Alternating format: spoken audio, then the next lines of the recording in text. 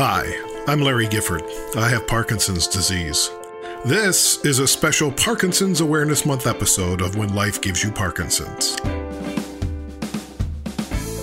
Each Wednesday in April, we will be releasing an episode featuring new interviews and never-before-heard bits of interviews that I've collected over the past 2 seasons. From people with Parkinson's and their advocacy to the leaders of the Parkinson's organizations around the world that we're counting on to support us in our journeys and help drive research for new treatment options. These are the keepers of hope, the difference makers, the believers. They know you can lead a great life today with Parkinson's, and that tomorrow, no matter how far in the future that may be, we can all live lives without Parkinson's. Today, I'm talking to Heather Kennedy. Hi, I'm Heather. I like long walks on the beach. I'm a Virgo. Heather is funny, bright, sarcastic, creative, inspiring, and always finding new, amazing ways to share her story of Parkinson's. Like many of us, it took her a while to find out she had Parkinson's and took even longer to accept it. In 2011, doctors told her it was PD. She didn't accept it until 2012 when she started taking Sinemet. Heather, also known by the pen name Kathleen Kiddo, writes a bunch online about Parkinson's and life. She spent years in film and photography as a production assistant and creates some great videos. Living in Northern California, she's a single mom trying to figure out the dating scene and managing the progression of her Parkinson's. Here's my conversation with Heather Kennedy. What took you to the doctor in the first place that got you diagnosed? I picked up my violin, and I am my mother's daughter, and my mother, when I asked if I could play the drums, told me I had a choice, violin or viola. And violin is very exacting and requires your finger pads to be right on the string. And when I picked up my violin, I realized I couldn't play. Not only couldn't I play, but I couldn't do the vibrato. And so it became scary to me. And then my neck began to ache, and my knuckles were sort of dragging. I was very depressed. And I just became worried, like something's wrong. And they kept telling me it was in my head for years. And they said I had lupus. Next, it was fibromyalgia. And finally, probably, they said it would be Lyme disease, before I saw another neurologist who diagnosed me almost immediately. Why did it take a year to believe that it was Parkinson's? It's not so much that I didn't believe it was Parkinson's. I think I just didn't trust the medication. You know, you go to a doctor and they say, very matter of fact, you have Parkinson's. They hand you these drugs. And you're like, well, what is this? Oh, my hair's going to fall out and I might have a lot of impulsive and compulsive reactions. So I kind of halved it for a while and haphazardly took it. Didn't really notice much difference because, you know, there's that honeymoon period where you're not really malfunctioning yet. So by the time about a year rolled around and I saw a different neurologist who was much more specific, then I knew for sure. When you are sitting there and you can't play the violin and you are aching and no one's really believing you, what's going through your head? It feels a bit like an alternative universe.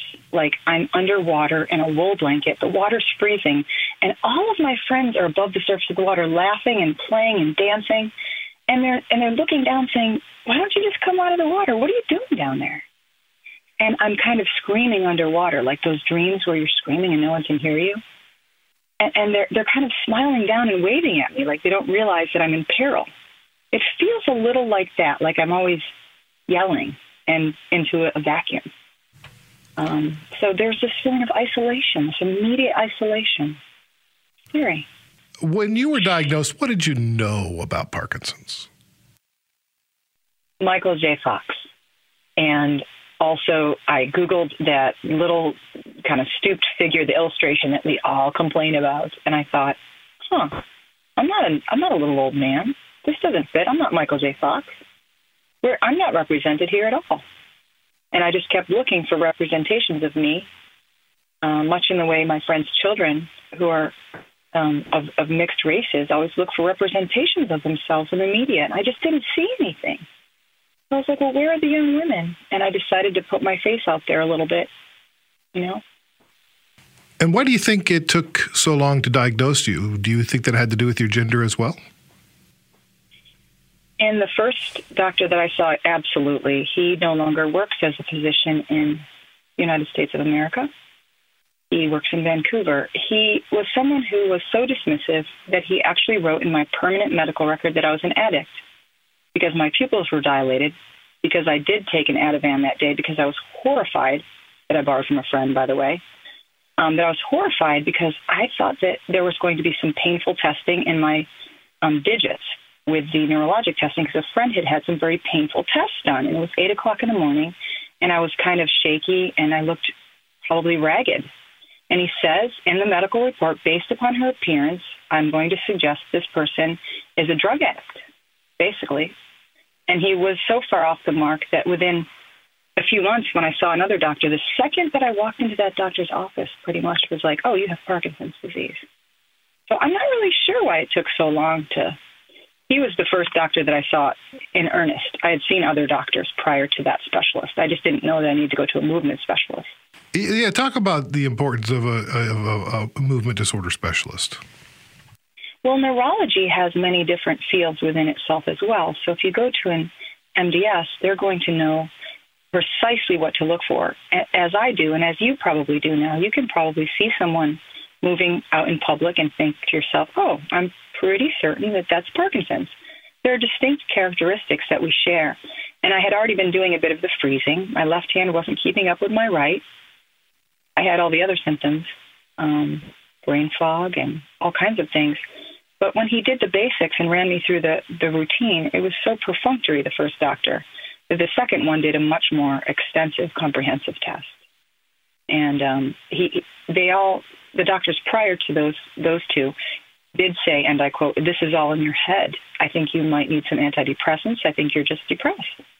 And so I've tried all of those medications as well. I'm well-versed in the medication department. So they weren't necessarily wrong. They just weren't accurate. It was in your head. It was. Yeah, right? Yeah. And you may have been depressed. Bingo! Depression may have been a symptom of it. And that's the thing with an MDS is they can notice those non-motor symptoms a lot easier, too. Yeah.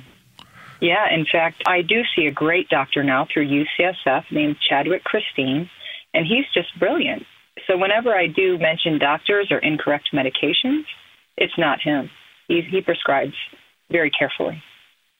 Yeah, it's important to like your MDS, your neurologist, your whoever's in your care team. For me, I mean that's who I trust. I mean, mine, like he'll check in on me like every 6 months. Just give me a call, see how I'm doing. Do I need any adjustments on my meds? You know, how's the new medication working? Like I don't get that from any other doctor.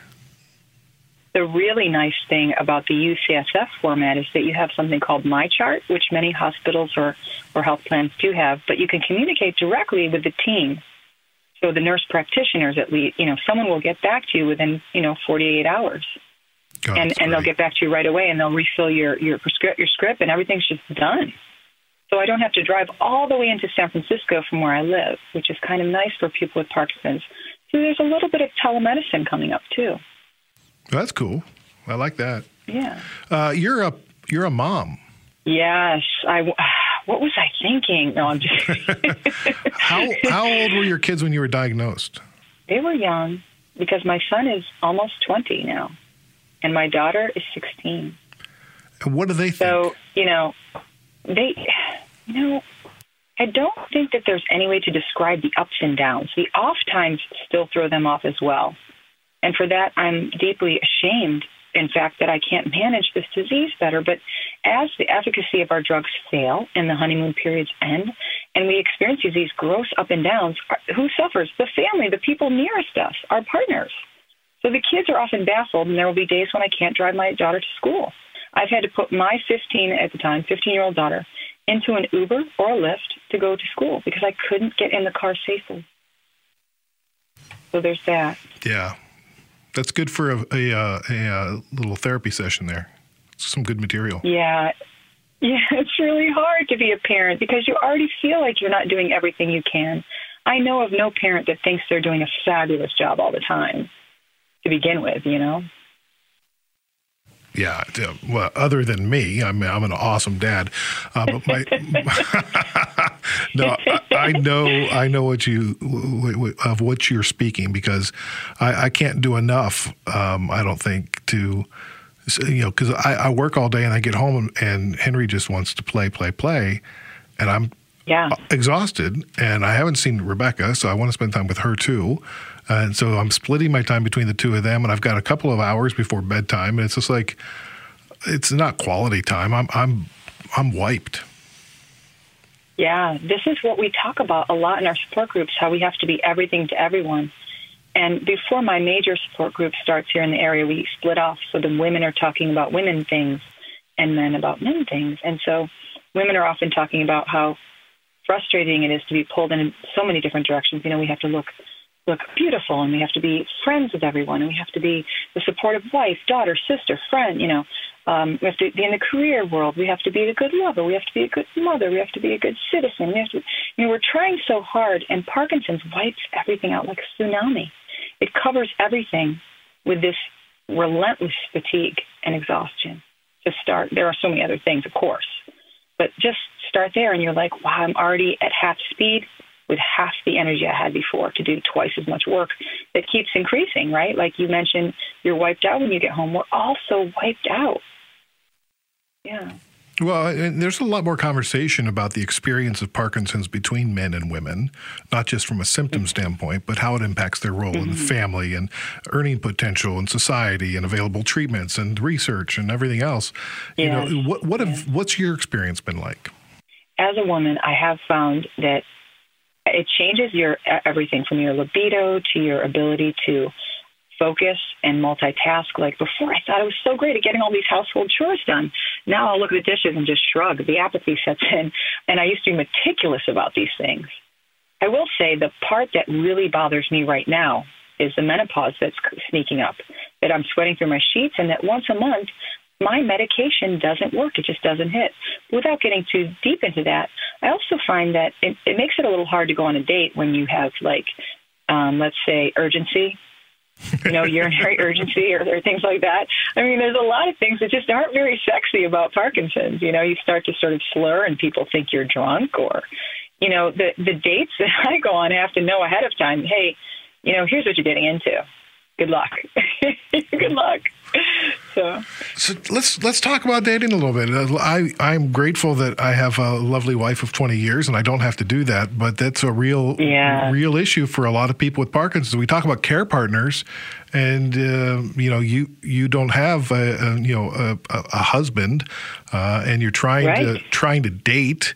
First off, who would you consider your care partner? Well, it's funny. I think that would be split up between many of my friends. And unfortunately, my family of origin is across the country as well.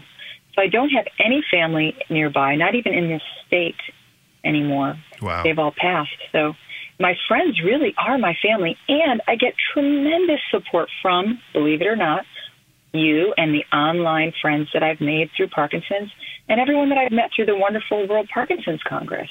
You are my support system. Me too. Story. Yeah, for sure. I mean, it's been life-changing for me. But I don't know what I would do without it. Yeah, no, I don't know either. Because there's always somebody, if I'm awake at 2 a.m, that I can talk to because they're in Europe or Australia and they're up and at 'em, and or like if I'm having a day and we're on the same time zone like you and I are, we can catch up, and it's so nice to have dozens of people available at the flip of a switch. It's kind of cool. Yeah, who just get it. Right. Yeah. So you don't have a husband or a wife or a partner of any kind. You're looking for one. You're looking to date. What is a date like when you have Parkinson's? Can I tell you about my last date? Sure. So I'm late for this date, and this is like a really cool surfer dude, okay? He's waiting for me at the train, and I'm running toward the train. This is the last date that I've been on, okay? This is why I don't date. I'm running for the train, and I realize I really have to go to the bathroom, but I don't want to miss the train. I can hear the train coming, so I'm speeding through the turnstile. I drop my card, miss the train anyway, run up the stairs, apologize profusely. We're going to be late to the band. We get to the band. We're having a great time. And the bathroom is sort of overflowing. It's not working. It's one of those places. Yeah. So we're listening to a band for an hour or so. And we leave, we get back on the train, and I realize, wow, I really forgot I need to go to the bathroom. And of course, if you've ever been on any train in public transportation, there's no place to stop. No. So all the bathrooms are locked. So we finally get to our final destination, and I run to what I think might be an open bathroom and anticipate that, and it's closed and locked. At this point, all bets are off. And he's like, why don't you just go in the parking lot? So I'm I'm like, oh my gosh, this is not graceful, not cool. Run out to the parking lot, find some paltry bushes. I mean, they're very thin. As I bend down, full moon, all the cars' lights go on because guess what? Everybody else came off the BART train at the same time and was getting into their cars. Oh, no. They were all getting in their cars. Yes, I'm full Monty, full moon, behind a very thin shred of bushes, okay? Date is pretending not to look, not to notice, furiously tapping away on phone, turning away, leaves the bottle of juice that we had bought on my on my windshield of my car and says, oh, it's really nice hanging out. Promptly gets in the car and kind of drives off rather quickly. I'm sitting there. My pants are half soiled because, of course, I did pull them up, right? Midstream. I'm not going to be there. And I didn't know what to say. I was speechless. So I tried to make jokes the next day on text. Those kind of fell flat. I mean, I was bending down looking for a contact. I was pretending to adjust something. I dropped something down my pants. I mean, I couldn't even come up with anything. My material was so lousy. Needless to say, I never saw that person again. However, I don't really blame him, nor do I blame anyone. I've been ghosted a lot before people even had a chance to meet me because I would tell them my real name. They would Google, find out I'm a Parkinson's advocate, and the rest is all there. Yeah. So you do have to lose some privacy as an advocate, and it makes dating rather difficult. What would be a good scenario? What do you wish would happen? For dating? Yeah, what would you wish would happen? Oh, I spent years with different sanghas and meditation groups and groups that, really teach and preach compassion and Tonglen and things. I would love to meet someone who is evolved enough to let that surface sort of fall away and let that be secondary. And maybe someone patient. So it would probably have to be someone that is in my peer group, my age group, at least. Because I do find that when I date younger people, they're lovely and amazing and often extremely evolved, but they haven't had children or they haven't, and that's not necessarily important, but they haven't been through life's extreme challenges like death. We've lost a lot of people by our age. And so I'm really looking for someone who's quite evolved. I think I would call myself, is it sapiosexual? I do fall in love with minds and hearts. And the material stuff kind of falls away because looks only keep my attention for 2 minutes and 14 seconds. I've actually timed this. After that, you better have something else to bring to the party. Mm-hmm. So, yeah, I would say, and I'm not particularly, it's not that I'm not picky about appearances, it's just that that's not really that important to me anymore at all. There's a humility that comes with having your body not work sometimes that makes you realize some of this stuff is small beans. It doesn't really matter. It matters how you feel in another's presence, whether they expand your heart and mind, and whether you get to see the world through this fascinating new place of two sets of eyes, Yeah, and 50s, as we approach 50, is tough because, you're kind of like stuck between I'm not old, but I'm aging. Yeah. And, if you're dating somebody who has a disease like Parkinson's, is it just a reminder that we're getting older faster? Mm-hmm. And that's going to be really hard. We are all terrified. Yeah. I mean, but that's going to be hard because then you have to get with somebody who has had that life experience, like you said, have the ups and downs and understands what life is all about. And it's, the life's most fragile moments are what makes us who we are. Absolutely. Just like a famous quote by Lenny, he said, the cracks are where the light gets in. That's Leonard Cohen. Yeah. Or many spiritual people say, where you've been wounded is where you can be brilliant. Where you've been wounded is where the work starts. Yeah. And in improv, we celebrate the failures. Yes. Irish wristwatch. I still can't do the warm-ups, Larry. They're Irish hard. wristwatch. They're hard. So do you? So when you think about all of this, how does it make you feel about your Parkinson's? I have an amount of shame that I can't do certain things or show up for certain people as I'd like to, that I need to then draw attention to the fact that I have this increasing disability that's creeping up. It's like I'm always bringing an uninvited guest with me wherever I go. So there's that, but largely, I know this sounds strange maybe to some people, but I really like myself, and I know who I am and what my intentions are. And I want to leave the world just a little better than I found it, if possible. And if I had to get Parkinson's to do that, so be it. I just, there are so many other challenges besides Parkinson's that come up simultaneously. None of this happens in a vacuum. And so I feel bad when I feel burdened, like I'm burdening someone, like I'm being a burden. That's when I feel the worst. So, we do everything we can to stay as healthy as possible, but there are days when we actually do need to ask for help, And how's that for you?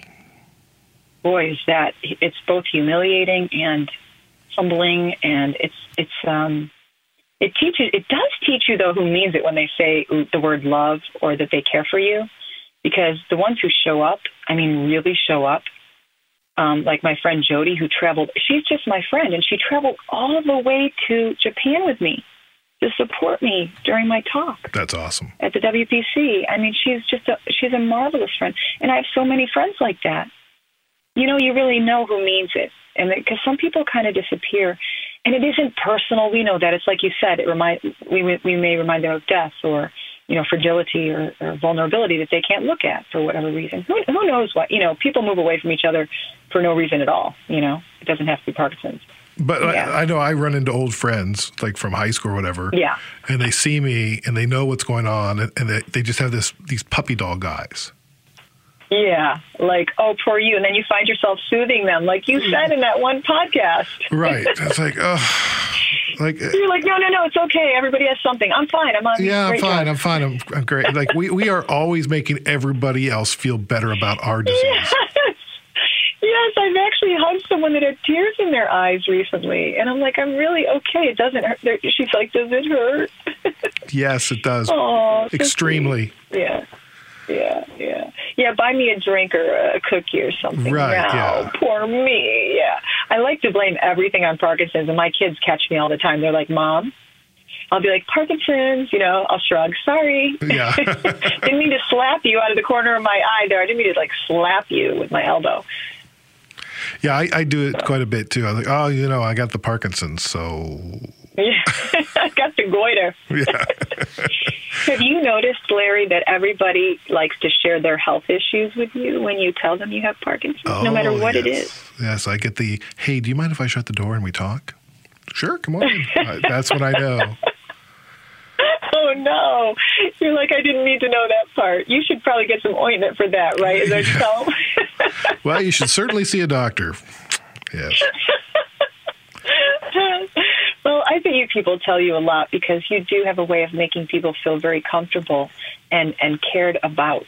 You have such respect. So I really love talking to you on and off the air. Well, I like talking to you too, Kathleen Kiddo. What can Kathleen Kiddo do that Heather can't? Well, Kathleen Kiddo is a moniker that comes from Kill Bill. Beatrix Kiddo is the main character of Kill Bill, and she has a Hattori Hanzo sword and can get the Yakuza, I'll slice him down, right?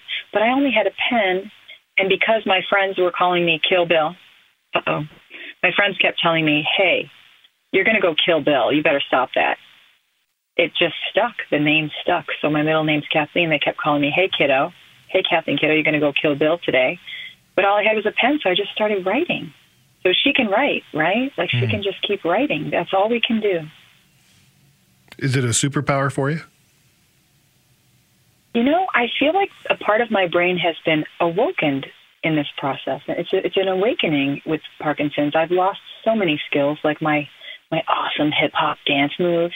But I swear, my capacity for language and my ability to concentrate and hyper-focus on something has expanded a bit. So writing is a natural progression for me. I've always kept a journal, and I love it. It's a way to clarify and share with the world and you give someone sort of a little window into these stories, these miraculous stories. Some of them I don't even know where they come from. They don't even belong to me. Yeah, so you do write. You write a lot. It's you're prolific with your writing, and it's not just about Parkinson's. It's experiential. It feels fantastical at times, and extremely raw at other times. And so, what motivates you? Pain, depression, despondence, and then on the flip side, love, and this loving kindness that I've received, and these magical connections that I feel with other people inspire me. Like I can get off the phone with someone like you, Larry, and I can say, oh my gosh, he made me think about all these cool things. I'm going to write them down. And as I'm writing for a little bit of time, they then expand into a story. And it's neat how that happens. Everything in my experience becomes a part of the story, whether I'm looking at some beautiful, sparkly pants, or I'm noticing how someone was yelling at their child at the edge of the park, or, squirrel. No. No, but everything does get into the stories. Everything, yeah. So would you consider it therapy? It can be cathartic, but I think there's a danger in saying that writing itself would be therapy. There are times when I write in my journal, and those things have not been published, where I do think of it therapeutically. And I suppose there's also a therapeutic aspect to sharing when you hear people say, wow, I feel less alone because I saw this, and I too have this experience. So there's a nice connection and a therapeutic healing in that, yes. But it can be dangerous to say that it's therapy per se. I believe everyone in our community, by the way, should see a therapist of some sort regularly. I really do. I think that would be beneficial to all. Do you find any relief from alternative therapies? Oh, tremendous. In fact, that's my main gig. Tell me about it. Yeah. I get EMDR, which is a particular kind of training that refiles the traumatic memories from the short term into the long term. That's my Cliff Notes version of that. And then I also get something called Body Talk, which can be done over the phone. It's much like Reiki. And I get craniosacral therapy from a very seasoned professional here that does that. I do massage therapy, acupuncture, love my naturopath. He was the first person to notice that it was neurologic, by the way. Oh, really? He just started tearing up one day. Yeah, I'd been seeing him as my doctor for about 15 years or so, and he had tears in his eyes and said, I have to send you to a neurologic chiropractor because I want him to check something out. And I'm like, neurologic? That's weird. Yeah, he noticed it, and guess who else noticed it? My optician, or my optometrist, excuse me. Yeah. Yes, she said, there's something going on with your eyes. You need to go see a neurologist. Wild, huh? Yeah, that's crazy. Yeah. The other therapy that I would say might be called alternative would be dance therapy, for sure. Scream therapy, although I don't really scream into anything. I just kind of like yell and talk to myself wandering around the house. See why I don't have any dates, Larry? I do boxing. Boxing's great therapy. You don't want to fight when your fight response is all used up by punching a bag. There's no fight left. Right. Great. Is PD a fight for you? Do you fight PD? Yes. I worry about that language too. I really love my poet friend Wayne, who always says we should be careful of speaking of this as a battle or warriors or, referring. And it is hard to avoid this language because it does feel like you're just Sisyphean task of sludging up the hill with this weight, and you never can win. Parkinson's is going to win. Even the warriors among us, even Muhammad Ali, we know what's going to happen. But so it does feel like that. It does feel like a never-ending, quote-unquote, battle. But I try not to frame it that way because I have to live with it. I have to make peace with my monsters and demons and say, come on in and have some tea, but please don't stay quite so long. Yeah, my wife and I talk about that a lot because she has to remind me it's not a fight. Yeah. You're not going to win. We'd be punching ourselves. It's not going anywhere. Yeah, it's like we need an exorcist. It's within. Right. Well, and I don't mean, yeah. We've adopted that language from cancer, where you can remove cancer from your body. You cannot remove Parkinson's from your body. And I've had friends say to me, you seem better. You look better. Oh, you're doing better now. I've had doctors tell me that. And of course they're well-meaning. Oh, God. I know. It's horrible. So let's go back to your first doctor that was misdiagnosing you and misdiagnosing you and misdiagnosing you. Mm-hmm. That guy. At what point did you lose faith and have to fire him? Oh, almost immediately, because I knew that he was wrong about the addiction part. I'm not an addict, so I knew that was wrong. Well, I also knew that he was hostile in a way that I found odd, and I knew that, and I thought, or I suspected it was because I was a woman. So I started talking to other women in my community. Lo and behold, I was not alone in my experience. So that sort of helped me verify and gave me courage to say, hey, something's really wrong here. This guy's making a mess and swallowing people's, although, getting a diagnosis doesn't really help. I mean, there's not a lot we can do about it. It's not like he sped up the progression of my disease. It was going to happen regardless of whether he said I had it or not, right? So can't be too angry. Right, but you can, I think sometimes we just assume that doctors... I know I grew up in a time when you didn't question doctors. You didn't, or elders. Or elders. And so there's this feeling like, the doctor, he's treating you that way for a reason, like you begin to blame yourself. And the idea of firing your doctor just seems like it would be foreign to my parents. But right. I know that like when I have a physician tell me, oh, you lost your trimmer. No. Oh, my God. Didn't lose it. Oh, my God. Oops, where'd it go? Oh, there it is. Oh, there it is. No, I found it. And now it's going to punch you in the throat. So, there's times when you're like, okay, you're just not interested in knowing enough about this disease for it to be beneficial for me. So I'm going to have to let you go. Precisely right. At what point, like, you stayed with him longer than, you didn't quit right away. At what point did you say, okay, I got to move on? This was after 3 visits, and the 4th visit was me telling him with paperwork, look, you've made a terrible mistake. Can you please rescind these remarks immediately? And him then giving me another 5-page monologue or dialogue about how I didn't understand how the medical system worked and I didn't know things, which is probably true, but that was the wrong time to be dropping that knowledge. I think we need to demand better care. And we need to demand it in a way that is not aggressive, but assertive. We need to say and advocate for ourselves because nobody else is going to do it. We cannot assume the left-hand side of the right. Look at how many doctors we've seen that are in different healthcare plans. I don't know about you, but not everyone is in the same plan that I see. So if that's true, keeping those things separate and the paperwork correct is difficult. And we have to demand that, are you sure that all these records are going, like, are you aware that I'm on this drug? We need to keep repeating that. Carry your medication list with you. And it is always changing. I know that's maddening, but even to presume that that they might always check those things is too much. I had a random, I went to see a podiatrist once and got a medication for something that I was experiencing with swelling in my feet. It actually interacted with my Parkinson's drugs. And this isn't my current podiatrist, by the way. I don't want to get anybody in trouble here, but he didn't check it for whatever reason. I don't know what happened, but it had a terrible interaction. It caused a lot of problems, actually. But how would I know? We just assume that they know what they're doing. Right. We do. There was one person in our Parkinson's community whose name I will not mention, who thought they had Parkinson's for 3 years and was on the drugs, was going to all the meetups and everything. And turns out it's not true. The doctor was wrong. So you can be misdiagnosed.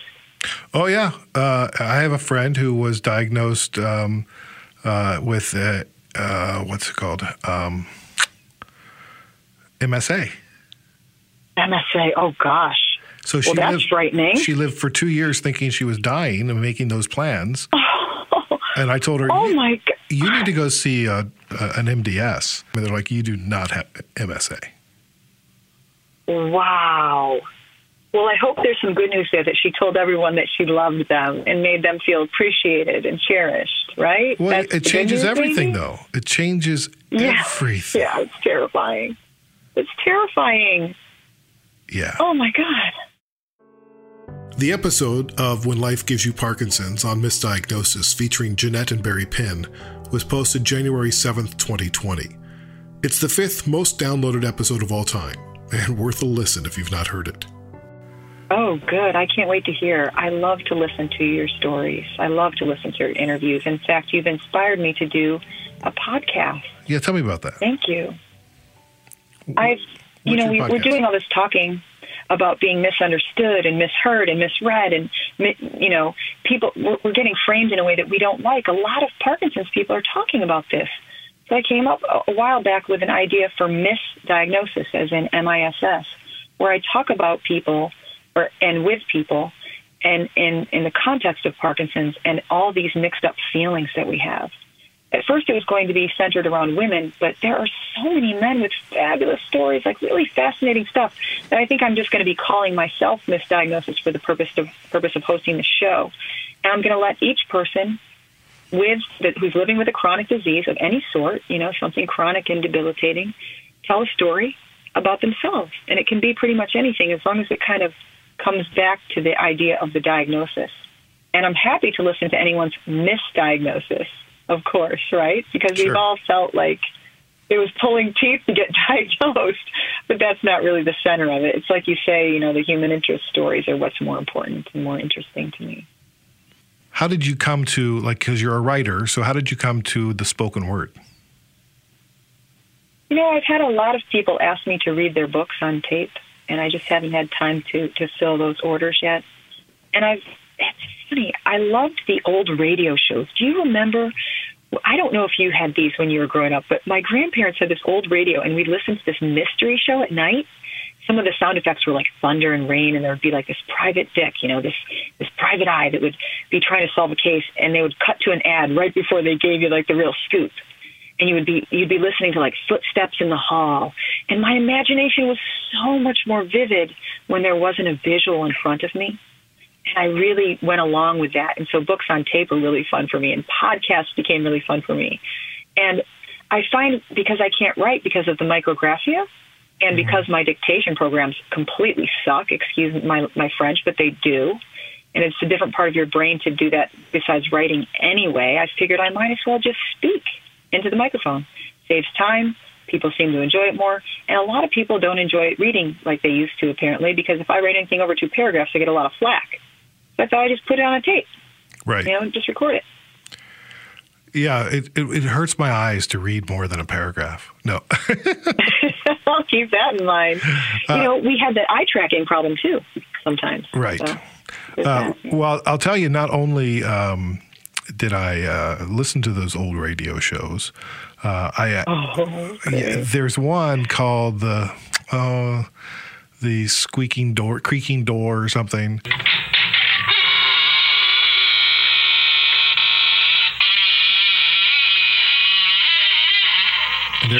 There's an episode where the killer's name is Larry Gifford. Larry Gifford of Chicago, wanted for murder, is sought by police. No! Yeah. Are you serious? I swear to God. Larry Gifford. Yep. Larry Gifford. How do you feel today, Gifford? Now remember, if you don't want your hair to stand on end, get someone to sit on your head. Okay? All right, now let's hear Larry Gifford tell you his story in his own words. I wish I never heard that scream. I wish I never saw a body lying there. Blood all over the room. The knife on the floor near her throat. I'll never forget it. I'll never forget how I picked up the knife. I'll never forget the sweat that came creeping out all over me when I heard the door slam. Stand where you are. You make a move, I'll blow your head off. Don't shoot, copper. Drop that knife. Okay. What's your name? Larry Gifford. Did you? No way. Did you Google? Don't Google yourself, because I'm like this B actress who's in a lot of like really bad horror movies, nice. Corny horror movies, apparently. Okay. But if I Google Larry Gifford, I guarantee I'm not going to come up with a serial killer. No, you know what I was doing? I was doing another podcast about radio, and I was one of the guys that was the writer behind that show. His estate was being sued for $1 million, so I was just trying to get some context and stuff. And so I was searching him, and I came up on this webpage, and there was a sample of the show, and I just played it. Good evening, Larry. I was wondering when you'd get here. You know him? Yes. Mr. Gifford and I are old friends. And all of a sudden I hear, Larry Gifford was a murderer. I'm like, what?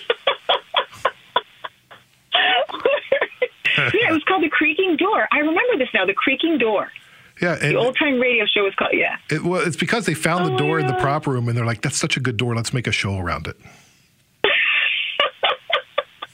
It did sound scary at the time. Remember the things that used to scare us. Now I'm reading Stephen King's It, and I can't sleep at night. I wonder why. Heather's podcast, Misdiagnosis, is not quite ready for release. After our chat, she battled pneumonia, and then because she's in San Francisco, she's been ordered to shelter in place for COVID-19, and hasn't quite figured out all the technical side of things yet, but she promises me the podcast is something that's still on the burner. Now, if I know Heather, her stove has about 28 big boiling pots at any given time, so I do look forward to hearing her podcast whenever the timing is right. Heather, what are these non-motor symptoms bugging you the most these days? Wow. So where do I begin? Besides the insomnia and the anxiety, the almost crippling anxiety sometimes, for real. Like, you can't depend upon your body. You're not sure. If I take a step, will I freeze in the middle of the parking lot? Will I be safe enough to drive? Will I be able to do the things that I said that I would do? Will I fulfill my responsibilities? So it's causal and chemical. You see, it is actually very real anxiety from very real sources, as well as the chemical imbalances we suffer, which cause my biggest challenge, which is depression. I'm well acquainted. I can see it coming from a mile away now and go, oh, there you come again. Here come the horsemen. Yep, they're coming to get me again. And they come riding up and they try to drag me through it again. And, depression's such a liar. It just wants to get you alone and dismantle everything you've got and take your last bit, It's such a liar. It's such a horrible thing to deal with in isolation. When you're feeling it come on, what do you do?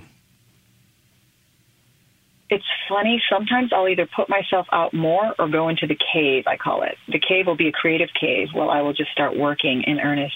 But if I put myself out there more, that includes trying to help other people. I will go to my local Y, which I'm a member of, and I will work in the stroke class with those people, unofficially, by the way. I'm not trained to do so.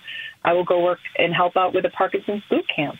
I used to work with my friend Carol Fisher, who's a wonderful yogi and Parkinson's expert, actually, and she's introduced me to a lot of techniques to help people move. And that feels really good, something small to give back. I'll do these little random acts of kindness. I'll leave a little piece of art around, or I'll pay for the person behind me in line, or, just small little things. I don't talk about it, but it does. It makes me feel a little bit better, and it reminds me that my suffering's not special. Everyone's suffering, It's just the human experience. It doesn't kill you. It's going to make you think it's going to kill you, though, It threatens to. But it won't. It can't. It's in, that part's not real. You just have to keep pushing back. This is what I tell myself. So are you in battle with the depression more than the disease? I do battle with depression much more than the actual physical symptoms of this disease. I can count on the fact that I'll be shuffling if my medication's off, that my left hand will start shaking and work a lot less efficiently, and sometimes my right too, that my foot will curl into dystonic fits, that my neck will hurt, my back, my shoulders, everything will always hurt. I will ache tremendously from head to toe. I can count on the fact that I'm going to not be able to roll over in bed sometimes, and I'll feel like I'm stuck in quicksand of my sheets. My bed becomes quicksand, which was, incidentally, my greatest fear as a child. So, all of those things I'm expecting. I'm expecting some of this, urgency or, all the aches and pains, all the things, slurring the words, my voice getting softer. That's why I do karaoke. I want to keep the voice moving. All those things are expected. I work out like an animal to keep up just the baseline of what I think might be my best physical self. But the depression, it's tricky. It creeps up. Like I said, it lies to you, tells you that you're nothing, that you're useless, that there are millions of people and billions of people and that you don't matter. It tells you that your contribution doesn't matter. And yet we got to keep our eyes on this bigger picture. We've got to do that. Like you have a bigger picture of helping through the greater good of all. It's not just the Larry Gifford thing. It's Larry Gifford is helping by giving his specific skills to our community and to the larger world. That is what it's all about. So when depression tries to kick me, I think, hey, people might be depending upon me. I'm going to get up for them. If I can't get up for myself, maybe I can get up for them. you know? And every time there's this little voice that says, get up. Get up now. You have work to do. You're not done. Don't let this beat you, you know? Okay, let me ask you a question. So there's a voice for the depression that you hear. Yeah. Then there's this other telling voice. You that you suck. Yeah. Yeah. And then there's this other voice. Where can you differentiate where those voices are coming from? My doctor asked me this too. Are you hallucinating? Yeah. And it isn't as simple as binary as like angel and devil or anything like that. The pieces of us. For example, when you have a dream, the Jungian dream therapy always says everyone in the dream is a part of you, even if you're dreaming about a friend, right? So, you know, we have these complex things just like that. What was that animated series where there was different parts of you? Like, oh, hello, anxiety. Oh, hello, you know, happiness. Oh, hello, cheerfulness. There you are again. I'm joy. This is sadness. That's anger. This is disgust. And that's fear. We're Riley's emotions. So I've learned to study that my thoughts aren't real. So these thoughts, these fleeting thoughts of you're nothing versus you can do this, you know, I know that they're all just thoughts. It's kind of like when someone tells you that you suck or that you're great. It doesn't matter. If you have the higher purpose or you have something else in mind, you're going to keep doing that. So whether I'm getting the thought that's coming out of one part of me, unidentifiable, insecure, fearful part of me saying, you can't do this. Go back to bed. It doesn't matter. You don't matter. Nothing matters. In fact, you might as well just die. You know, like that part, I know that that's not true. And the egoic part that'll say, oh, my God, you're doing really great. Look at you. Yay. That's not true either, because neither of those things is what it's about. But the part that says, hey, you made a vow. You were going to do this for the greater good. You have some work to do today. Just do it in smaller pieces. Be gentle with yourself. And put one foot in front of the other, you know? So I can override that sort of inner feeling. So I didn't really answer your question about where they come from, but because they keep welling up just like the clouds, they just pass. They're always going to be there, but they just pass. Like, have you ever tried to meditate and still your mind? You can't do it, right? Thoughts are going to keep coming. Yeah, it's the same thing. So it's like I expect them now, and I go, oh, there you are again, planning. There you are, depression, anxiety, upset, you know, anger, angst, resentment. Oh, hello again. Oh, hi, there you go. Oh, now you pass. Oh, look, hello, joy. Come on in, you know. Hello, freedom. Hello, celebration. Hello, kindness. So you can name the emotions, but have you given depression its own particular name, like Pete? Hey, Pete. Ooh, no, but I'd probably call it like my father-in-law. I mean, no. Oh, hey. I'd probably, I'm just teasing.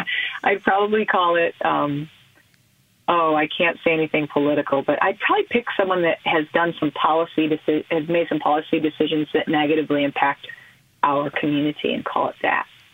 You know, like the picture on my dartboard, which you can't see. Yeah. No, it's a great picture. What's it look like?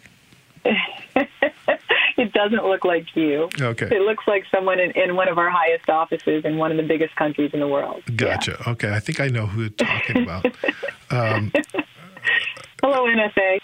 No harm. It's just a dartboard. I always think of Harry Potter and the ridiculous, where they make they put the ridiculous clothes on people and stuff when they're trying to get rid of the things they fear. And yes, I think we can do more of that. It's an excellent idea. I've used to do this as a child. My grandmother taught me this. She said, oh, there's a demon in your room. There's a monster. Turn around and growl at it. Mm-hmm. Growl bigger. You know, make yourself snarling. Look at how scary you are now, you know? And it works as an adult. You can psych yourself out in all kinds of ways. You know, we can storyline all day long. Oh, they probably think this, or they probably did that, or they probably said this. You know, we can get really paranoid in our community, too, sometimes because of the drugs, if you don't mind me saying. Oh, yeah? So. Are you on a lot of drugs? You know, I think I'm on, let's see, how many medications? Shall I name them? If you'd like. It doesn't bother me at all to do so because I don't identify with which medications are coming and going that the doctor has prescribed. But Sinemet and the Comten to strengthen or stretch the Sinemet. Yep. Azilect, which is the drug that blocks the enzyme that breaks down dopamine. And this is why I don't do any recreational drugs whatsoever, because you could actually die. Don't do that, people. Just heads up. And then I would say that I also take, what do I take regularly besides that? Oh, yeah, the Nupro patch. Oh. That's the patch that delivers my dopamine agonist that I accidentally put 3 of on one time. Don't ever do that, folks. Word to the wise.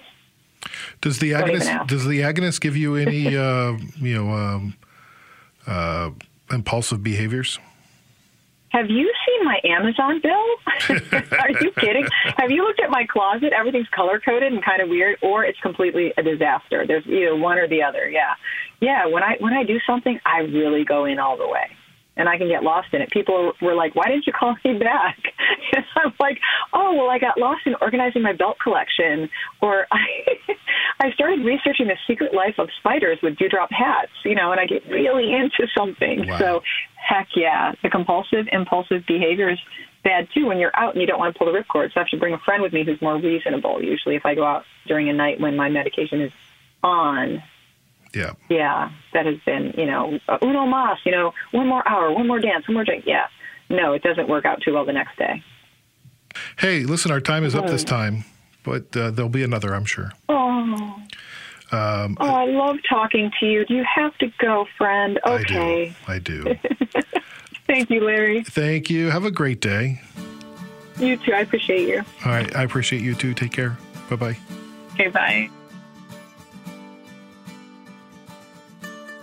Heather Kennedy, a keeper of hope, a difference maker, believer. Be inspired. Check out her writing, her videos, and more at KathleenKiddo.com. Heather Kennedy and I are both ambassadors for the 6th World Parkinson Congress, known as the WPC 2022. It'll be held June 7th to 10th in Barcelona, Spain, 2022. It is the only totally inclusive scientific conference that opens its doors to people with Parkinson's and their families. We'll be there. You should come join us. Learn more at WPC2022.org. This is When Life Gives You Parkinson's, a Curious Cast podcast, written and produced by me, Larry Gifford. Our story editor is Dila Velazquez, and our sound design by Rob Johnson. We also want to hear from you. You can record a voice message for us at speakpipe.com/whenlifegivesYouParkinson's. Our presenting partner is Parkinson Canada, parkinson.ca. One of the programs Parkinson Canada offers is a confidential information and referral line. So if you have any questions at all, don't hesitate to reach out to info@parkinson.ca or call toll-free 1-800-565-3000. Parkinson Canada colleagues are there for you. They're great listeners and can answer questions on a huge range of topics. Thank you also to Heather Kennedy and to Disney Pixar's Inside Out, CBS Mystery Theater, The Creaking Door, Inner Sanctum Radio, The Estate of Hyman Brown, and SpeakingOfRadio.com. The Inner Sanctum episode featuring Larry Gifford as the murderer is from May 15th, 1945, long before I was born. It's called The Black Art. There's a link on the notes page. If you're interested in hearing more about the differences of how Parkinson's impacts men and women, listen to WPC 2019 Day 3, the episode from June 6th, 2019 in Kyoto, Japan. It's called Shaking Stereotypes of Parkinson's, featuring Amatola Thomas. And in honor of World Parkinson's Awareness Month, go back and listen to our April 11th, 2019 World Parkinson's Awareness Day special. It's worth your time to hear from some great advocates, including Matt Eagles, who was diagnosed more than 40 years ago at the age of 7. Special thanks to our promotional partner, Spotlight YOPD, the only organization in the world with the singular focus of raising awareness of young-onset Parkinson's disease. You can find them at spotlightyopd.org. And in the U.S., Parkinson's IQ Plus U. This is a free series of Parkinson's events from the Michael J. Fox Foundation to educate and empower people with Parkinson's and their partners. While some of these events have been postponed due to COVID-19, you can go to michaeljfox.org/PDIQ and watch for rescheduled dates. And thank you for listening. Please take a moment to subscribe to this podcast on Apple Podcasts, Spotify, CastBox, or wherever you listen to podcasts. I really appreciate it that you're sharing this with your friends and your community. Some people are using this at their support groups to launch conversations. Please give us a 5-star rating and share in the comments how you use the podcast and why you like it. You can also engage with us on social media. It's at Parkinson's Pod at Facebook, Twitter, or Instagram. You can email us at parkinsonspod@curiouscast.ca. Keep positive, keep exercising, keep listening, and we'll talk to you next time.